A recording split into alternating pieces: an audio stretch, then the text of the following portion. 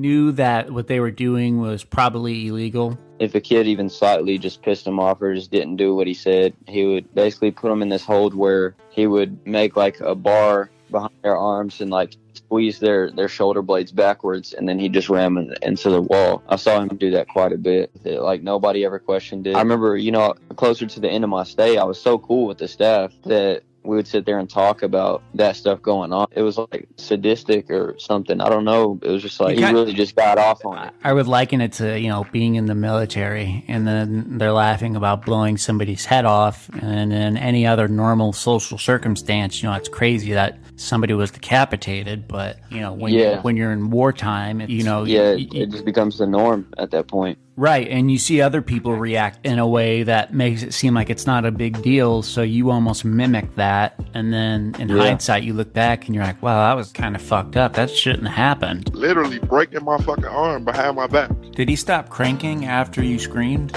No, bro. A minute or two is long as fuck, bro, doing that shit. Like, holding somebody, bro, and I can remember him on my back, like, for a while, bro, after my shit is already broke. Are you still screaming at this point, or? Yes, bro. Yes, screaming, crying, hollering, all that shit, bro. But he ain't make a point to give me to no medical attention.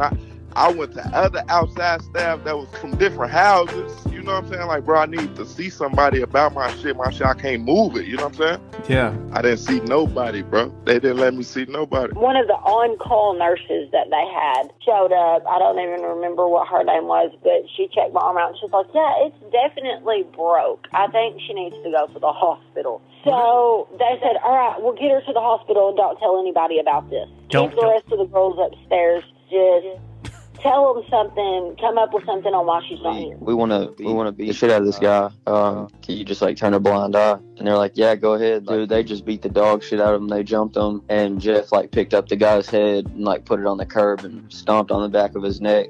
And all you just saw was just blood gush out, and his teeth were on the ground.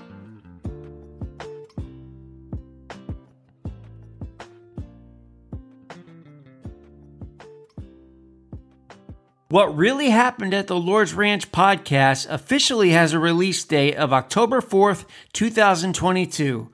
We're sorry for the wait, but we hope to make it worth your while.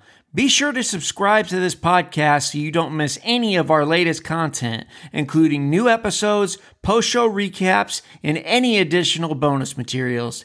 And remember, it's never too late to right a wrong. We'll see you on the sound waves.